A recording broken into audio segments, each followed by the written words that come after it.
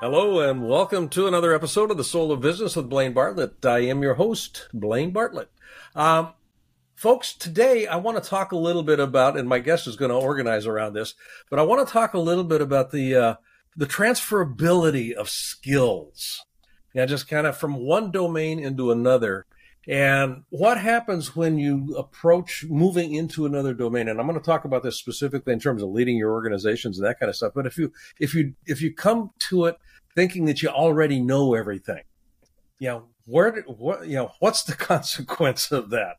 And the fellow that I'm going to be introducing you to here in just a minute has done this journey. He's got a great little book out that's called Learn It All Leaders. Learn It All Leaders as opposed to Know It All Leaders.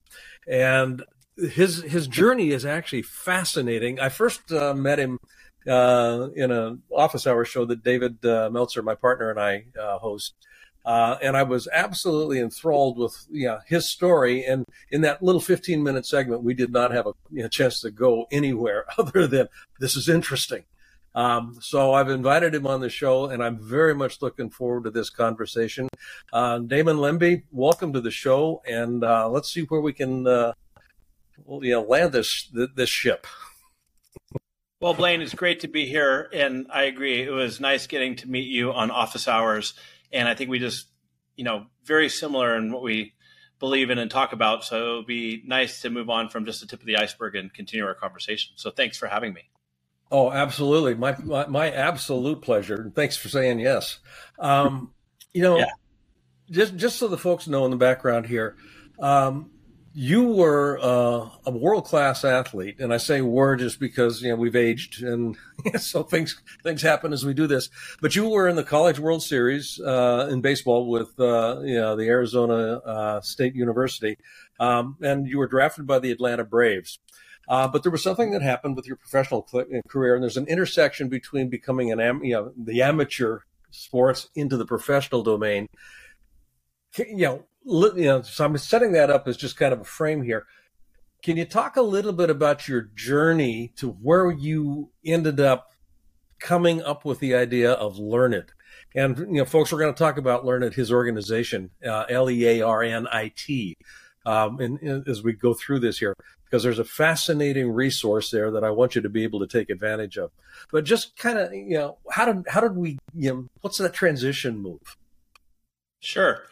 Well, first of all, if I recall our last conversation, thank you for saying a world-class athlete. If I recall, you were a big-time gymnast yourself. Well, I was, but I wasn't in the World Series. Yeah. No, anyways, so for me, my very quick version of the journey was I got drafted out of high school by the Atlanta Braves in the 13th round. Back, I'm dating myself a little bit, but back in 1990. And I had this opportunity, do I continue and move forward in minor leagues baseball, or do I go and play in college? And I originally decided to go the college route. I started at Pepperdine, and I did it. It's really my first big lesson in leadership because the Coach Andy Lopez, had a tremendous vision. And that vision was, we're going to work together as a small university and win the College World Series. And he got everybody to buy into it. My first year there, I got hurt. I ended up leaving. And sure enough, the first time and the only time in the history, Pepperdine won the College World Series. So that was amazing for them. I then ended up at Arizona State, played there, got to play in the College World Series, hit a home run in the College World Series. I guess that's my claim to fame. I figured I was ready to continue. I had all my eggs in the basket of being a Major League Baseball player. The season ended, and I didn't get drafted. And, you're kind of at the crossroads, and I really had to determine, what do I do next? And like a lot of athletes who are transitioning from one career to the next, you kind of lose your identity. It's like you thought your first 23 years of your life, you're one thing. And now I wasn't quite sure if my skills were transferable and how they would work in the business world. I was really fortunate that I came from a family with multiple businesses, large real estate, but also at the time, my dad was coming up with this idea for a computer training company called Learnit. And he did what a lot of great entrepreneurs do, is they come across a problem and then they figure out how to solve it themselves. He took a class at a place called, I remember back up in Seattle where you live, Egghead Software had a company, but the owner had a company called Catapult. He took a class. We got to know that gentleman very well, Victor Ohabi, I think. And, I thought it was a little slow and sterile, and there's got to be a better way to do it. Short, engaging classes. And that's where Learnit started. I was just finishing up my baseball career, and I decided to start as a receptionist at Learnit. And again, it was because, like what you mentioned, I wasn't sure if my skills were transferable. And so I started at the ground floor, wanted to make sure everybody knew that I was there to work, not just because my dad put me someplace. And fast forward 7 years, Learnit has moved from being fast forward from 7 years, I went from being a receptionist, teaching classes, sales, and then becoming the CEO. And over the 28 years, we focus mostly now on management and leadership. And I'm proud to say we've helped upskill close to 2 million individuals over the last 28 years. So, wow. In a nutshell, that's the Learnit journey where we're at today. Yeah, Damon, thank you for sharing that. There's a couple of touch points there. I mean, Egghead. I used to shop at Egghead. Yeah, that was I hadn't heard that name for a long time.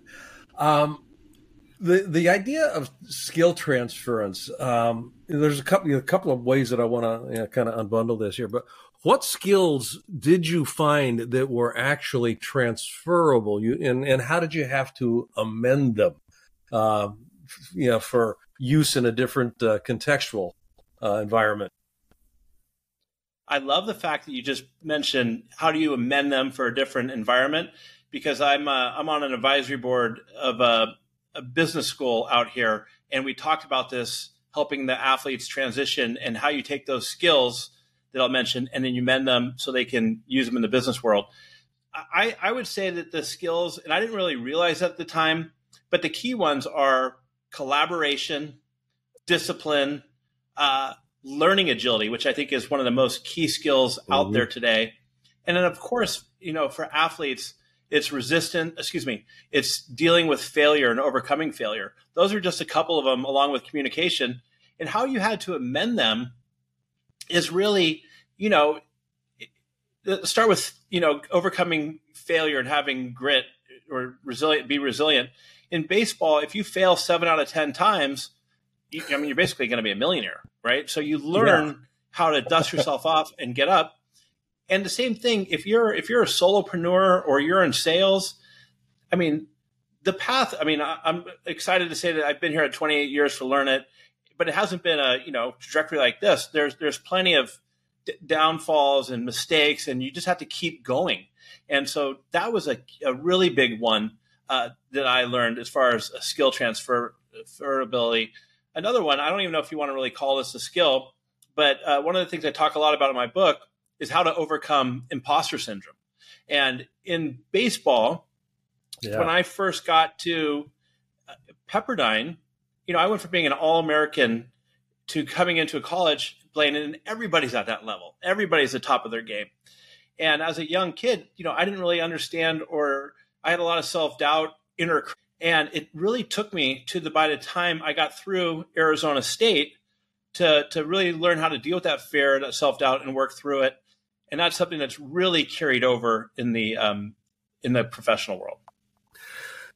You mentioned learning agility. I think it was Warren Bennis that wrote something about this, and I just put an article up on LinkedIn a couple of weeks ago about learning agility. Can you talk a little bit about what you mean by that? Because as a leadership skill set, and I'm going to put it in the hard skill functional area here. I don't think it's really well understood, because there's two pieces there. One is learning, and the other one is agility. How do those two mesh? Because folks oftentimes think that it takes a long time to learn something. Well, I'm going to give you my definition, or what I think, and I'd be curious to see if it's in line with what you think. When I say learning agility, you look at it like the average skill span used to be about 5 years. And now with the rapid pace of technology and how the world's moving, it's down to less than a year, even some, they say 6 months. So you practice and you pick up these skills, but sometimes it's less about that because they're outdated very quickly. It's your ability to learn and understand how to learn and keep learning, and to me, that is my definition of learning agility. And you learn a lot about that going back to, in sports, is that you're constantly tweaking, whether it's your batting stance or, I really learned there how to become a good learner and, getting curious, listening and moving that skill set into the future. And that's why I think learning agility is such an important skill or function, however you want to call it, to have moving forward in the future. I'm on the board of the Unstoppable Foundation, and folks that are regular listeners here have heard me reference this before. It's a foundation my wife started 15 years ago. We do a lot of work in sub-Saharan Africa. And one of the things that I first noticed when we started doing some work there was that the schools that we were building, the schools that we were sponsoring, they didn't call the participants in the schools students. They didn't call them pupils. They called them learners. And I like that. When I first heard that, the learners are here. The learners are, it's kind of, wow.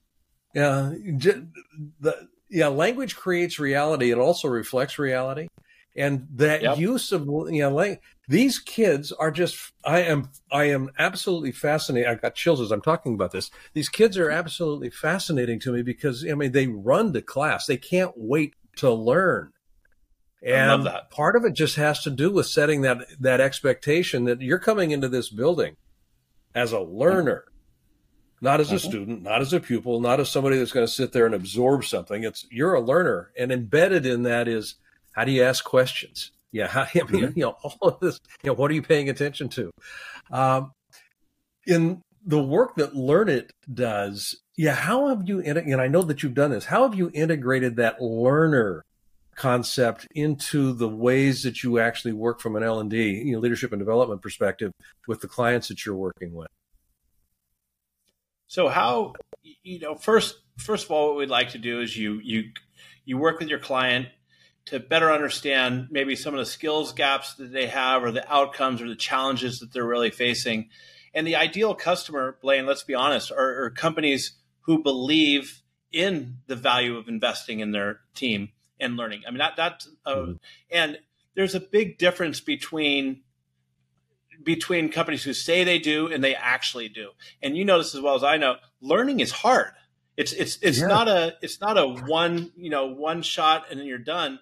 I like to use the analogy of an individual who goes to the gym and they run on the treadmill as fast as they can for an hour, and then they don't come back for a year and try it again. It's like a company who wants to do a corporate retreat and in an hour want to cover, let's become more self-aware, let's focus on time management and how to have difficult conversations, and just think that everybody has that skills and figured out.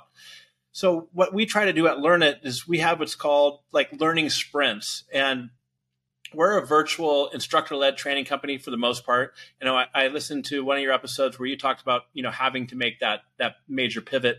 I would say going into COVID, we did about 30% of our training virtually. So we were able to make that pivot pretty well.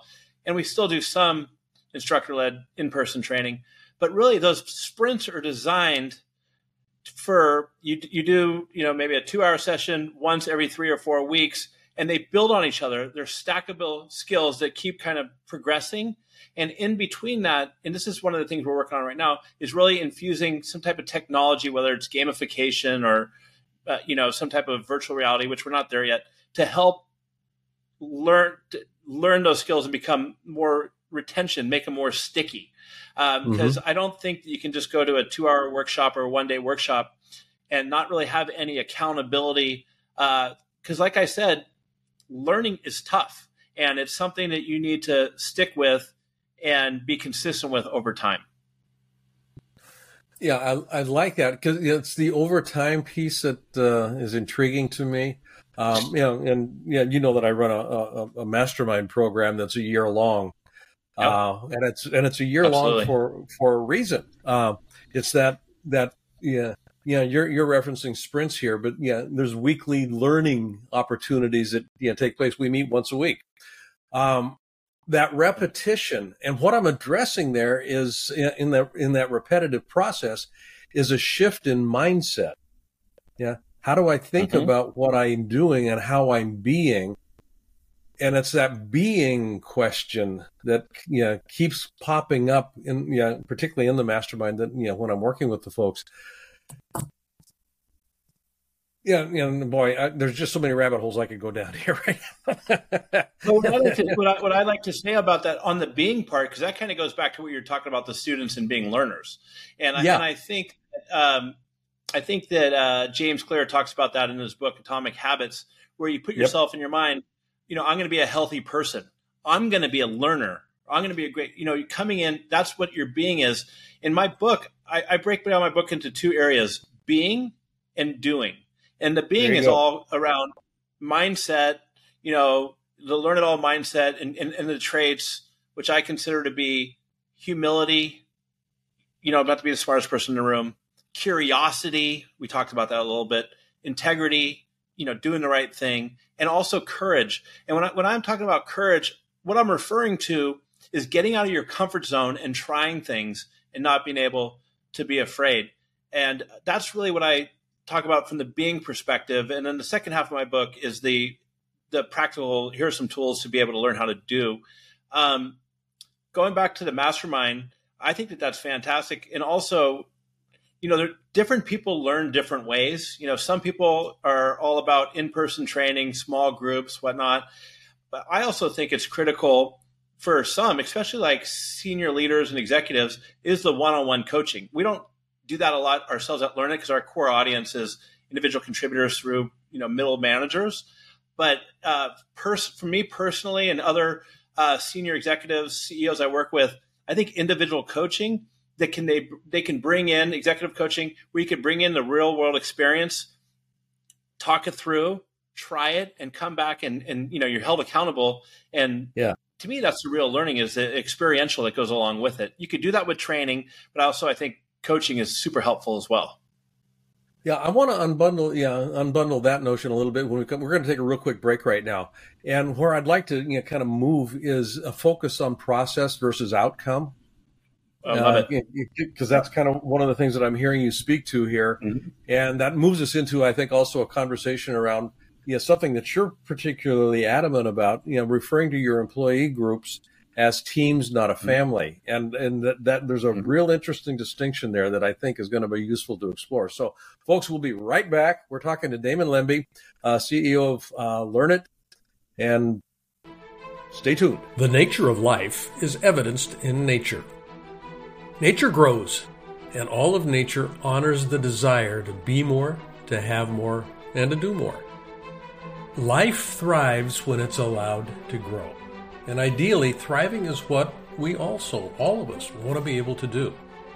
Unfortunately, at some stage in life, most people find themselves settling into what I can only call a rut.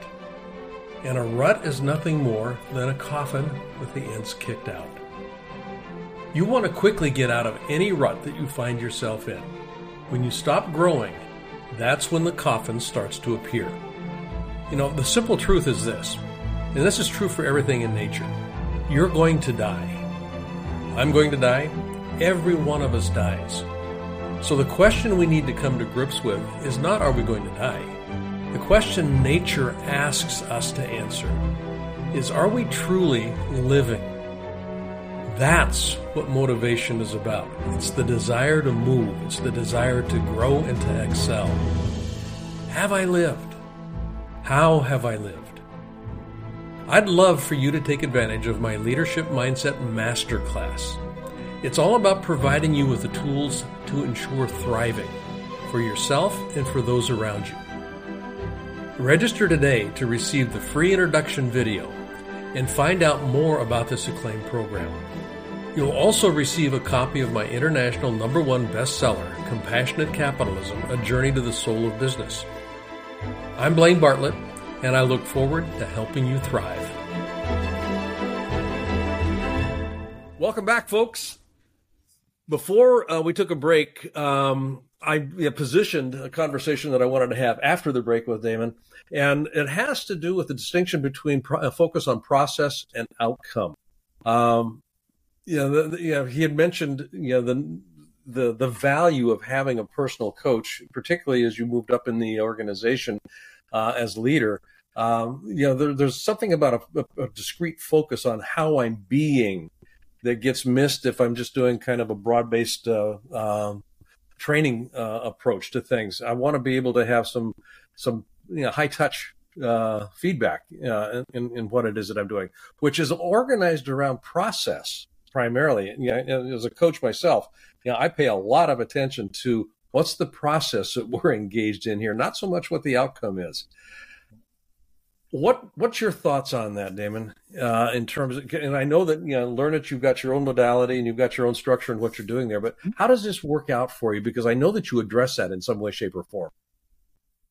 Yeah, I mean, I have you ever read the book Bill Walsh?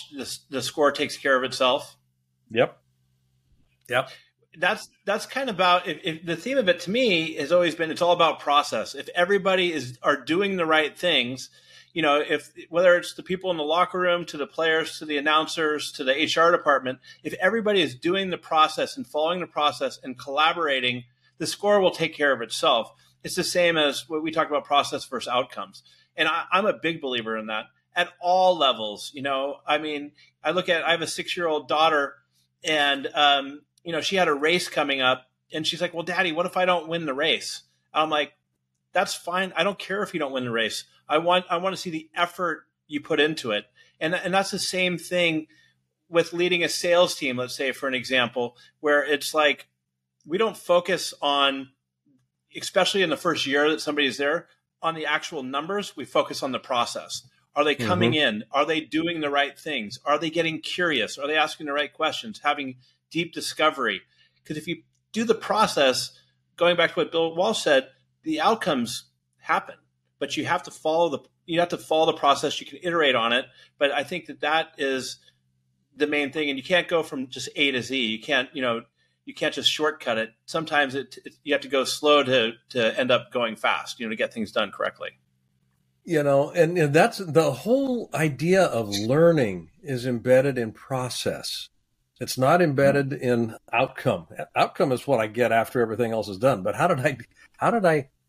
I'm reminded. There's a story told about the Tour de France, the English Tour de France team, and England had never even. They're almost always considered to be a no-show in the Tour de France, and they got a new coach, and the new coach started breaking things down. How do you put your foot on the pedal? Mm-hmm. Yeah. I mean, does it does it rest on the ball of your foot, or where is it? And the small little pieces, process, focus. Yep. And in that was learning. Learning in the sense of muscle memory, but also learning in terms of the system. Everything fits together. It's not just an isolated piece. Absolutely. And they ended up winning. The team ended up winning the tour, and it was kind of like they came out of nowhere. And it was this focus on small incremental process pieces that strung together. The outcome will take care of itself. And that's what I hear you're speaking to. Exactly. And I look at it, that's one of the things we're trying to work on at Learnit is really focus on habit change, for behavior change. Yeah. And it's not, it's just small incremental changes done over and over, getting 1% better that compounds over time. That is a great story. I read a book, I can't remember if Black Box or whatever it's called, but it escapes my mind. But that's a great story. It's all about consistent practice, getting a little better each step of the way. Mm-hmm. Yeah, and the Kaizen notion. The continuous improvement sort of a thing. And I can't do that unless I'm learning, which means I can't be the smartest person in the room saying I know it all. Well, that's where it all. That's in my opinion, that's kind of where it all starts, right? Know-it-alls, they come to the game with they got it all figured out. Their way is the best way. And, I think you really stifle your growth with that type of mentality, where on the other hand, well, I'd like to say, I love what David said in our office hours. He said, it's better to be interested than interesting, right? Is that what he said? Yeah. And the Learnit mentality, learn it all mentality, I look at it as you don't need to be the smartest person in the room. You don't even want to be the smartest person in the room. And I also think that you want to surround yourself with great talent, diverse talent, and really challenge your thoughts and ideas in finding ways to get better. And there's that famous quote, what is it? Strong opinions lightly held. And if I think that's what great learners do, is that even if they're really firm on something, if the facts change and there's a way to do something better, it's just a continuous learning process. That continuous learning. I mean, you right at the top of the show here, you talked about one of the things that you dealt with was the imposter syndrome. Mm-hmm. And in my experience with leaders that I've worked with, some of them, not all of them, but some of them that are really captured by that imposter syndrome, that lends itself to positioning. That lends itself to posturing. Yeah, I have to know the answer. I'm the leader. And there's no room for anything to happen there. It's kind of like, why do you think that they lean into that posturing? Is because they lack self-confidence, or that they have the mentality that they have to have all the answers because their people won't trust them? Yeah, there was an interesting study that was done by Dr. Wilschutz, years and years and years ago. By the U.S. Navy asked him to come into play, or come in and consult, and they were looking. This was in the 50s when the nuclear subs first started to come online, and they recognized that because they were going to be underwater for much longer than the traditional diesel subs, they needed to find a way to compose these teams in a different way. So what are they going to be paying attention to? Well, Will's research said that there's basically three things that occur in organizations and teams where if there's going to be breakdowns, it's going to occur in one of these three areas. One of them had to do with positions around likability. Another one had to do with positioning around, am I significant? And the other one had to do with competence issues. And what was interesting, and these were the three things that came into play here. And if anybody that's listening right now has ever done a psychometric assessment for your team or your organization, it's called FIRO, the FIRO instrument. This is where this came from. FIRO, F-I-R-O. And it used to be very popular in organizational development circles. But one of the things that, and this kind of answers your question here, one of the things that Will discovered was that when people get really positioned on something, they need to be right about something. It's usually because one of these three things are in play.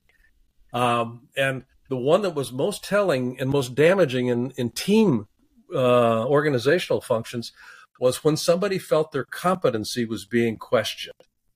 And if my competency is in question, either I'm questioning myself or I think others are questioning it, I will get rigidly attached to being right. I get positioned about a thing. And that can look a couple of different ways. Either you ask my opinion and I won't say a word because I don't want to be that exposed, or I'm going to take a position and stand on it. I don't care what is going on. And die on that hill with it. Die on that hill. So, and this is where the imposter syndrome can really wreak havoc. Is I get positioned because my competency is in question typically, and that's typically what's going on with an imposter. Can I fake it till I make it? So his antidote for that was address the perception of competence. I'm not questioning your competency here. And if I can do that for myself, it starts individually. Who am I? I don't have all the answers here. And I think one hacker way you can approach that, and it's something, Blaine, that I use when I'm trying to get feedback from people myself, right? As a CEO, sometimes my employees, you would think that they wouldn't feel comfortable enough to give honest feedback, or get them to open up. And so sometimes, kind of what you do is you say, hey, for instance, let's just say, can you watch this podcast? give me your honest feedback how I did. By the way, I don't think I answered this question very well. You give them you open up the door for them to show that you're able to. I think this kind of comes down to as well as vulnerability, and vulnerability to me, it's like a paradox. On one hand, you have to have self-confidence as a leader to be vulnerable, to admit mistakes and admit that you don't have all the answers. And the other hand, it's okay to be vulnerable, but you don't want to be somebody who's constantly, apologizing and playing the victim, right? Making it all about yourself, because then you're going to lose the trust of your team. So it's an area where it's like, okay, you want to be self-confident, but say, hey, you know what? I made a mistake. This doesn't work. I need your support, or we need to go elsewhere to figure this out. But we are going to get this done, and I think that's a different type of leadership that's now versus kind of like you said before, where people's competencies are challenged and, they get defensive and, are just going to hold firm on that. And they're not even going to open their minds to a different way that things can be done. That shows up typically more in families, in my experience, than it does in high performing teams. And you've got a position around, working with your employees, and you reference them as team, not as family. And a lot of, particularly not solopreneurs, but entrepreneurs, small businesses, they kind of, this is a broad generality, but they lean more into, we're all a family here. That's not really what I want to have in an organization. No. Can you talk a little bit about that? Sure. I mean, I've had some very close relationships with people at work. I've probably got 10 godchildren from over the 28 years. But I look at it as a team more than a family. Is as a solopreneur or small business owner or a large company, I mean, it's your responsibility to your customers, to the rest of the team, to assemble the best team at all time. Put out an elite team on the field. And, you can't do that, especially you look at a family and you have Auntie Sue. You're always going to have to invite Auntie Sue to the Thanksgiving party, right? I mean, you can't not invite her. It doesn't have to be that way. I mean, loyalty obviously is important on both sides, right? From the employee to the employer and vice versa. But there are just certain times, Blaine, where employees have maybe hit their peak. This is the top of their. This isn't going to work for them at the next level. And I've had employees on the other side of the fence who have worked with me for 15 years who've become static. And I've come to and said, one of my friends now outside of work is like, hey, you've done everything you could do here. It's time for you to move forward in your career. And so really, I look at, especially, let's say you're a new business and you're in the $1 million range, and you have a director of operations, and that person's doing great. And then when you get to, let's say, $7 million, and then, or maybe even more, 10, whatever, that person who is director of operations might have been great at this level, but they may not cut it. They may not have the skill set to get you to the next level. And as difficult as that is, it's really important for you as a leader to understand and address that if you want to scale and if you want to have a really successful company. Yeah. And ultimately have somebody successful in their own life, because this environment may no longer be that environment that they can actually excel in. And I was hoping that you would go there with that question, because a family, it's kind of like, how do I move somebody out of the family? It's kind of like, I can move somebody out of the organization, or somebody can want to move out of the organization. I can do it with compassion. I can do it with concern. I can do it with their growth in mind. And it affects the well-being of the organization as well as their health and well-being. Absolutely. How do I learn to do that?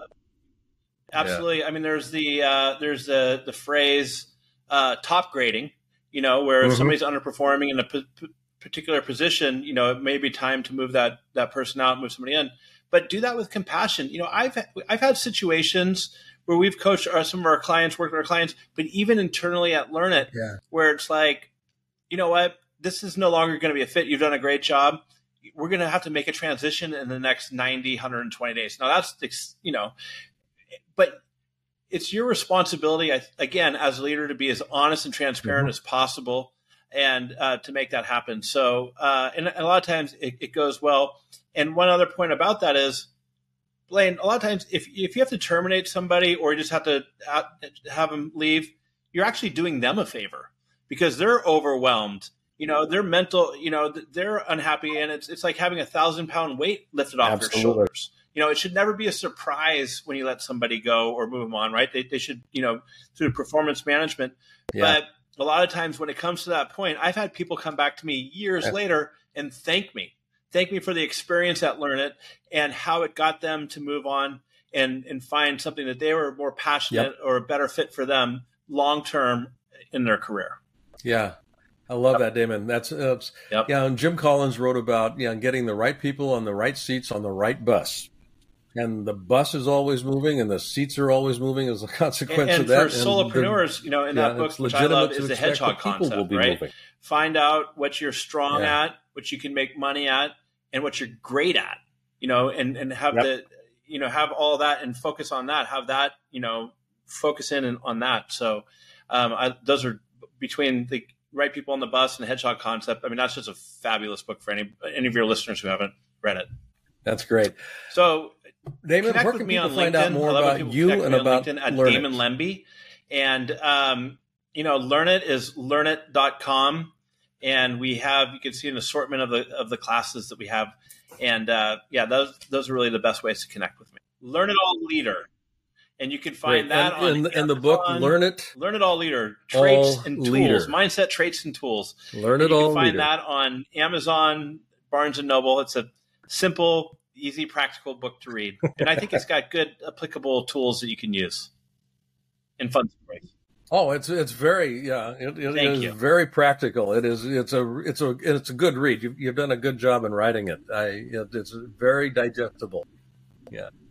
So, folks, you've been listening to The Soul of Business with Blaine Bartlett. My guest today, Damon Lembi, CEO of Learnit. Check him out. Yeah, check him out. Check the website out. And check my website out, blainebartlett.com or learn.blainebartlett.com.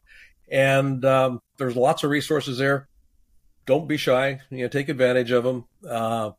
And as I sign off here, find a way in your life this next week or so to be a center of distribution, not a center of accumulation. You're going to find your life works a whole lot better when you're giving stuff away. Take care, and I'll see you on the next episode. Hi, I'd like to ask you to do something for me if you wouldn't mind. If you like this episode, I'd like you to not only subscribe on your favorite site, but I'd also like you to give a rating. Ideally, a 5-star rating would be greatly appreciated.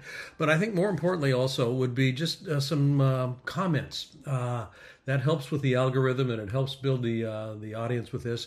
And more than anything else, if you could invite somebody else to listen, just share this episode with a friend, with a colleague. And I'd like to see how we can grow the soul of business. I think it makes a difference. Thanks. This podcast is a part of the C-Suite Radio Network. For more top business podcasts, visit c-suiteradio.com.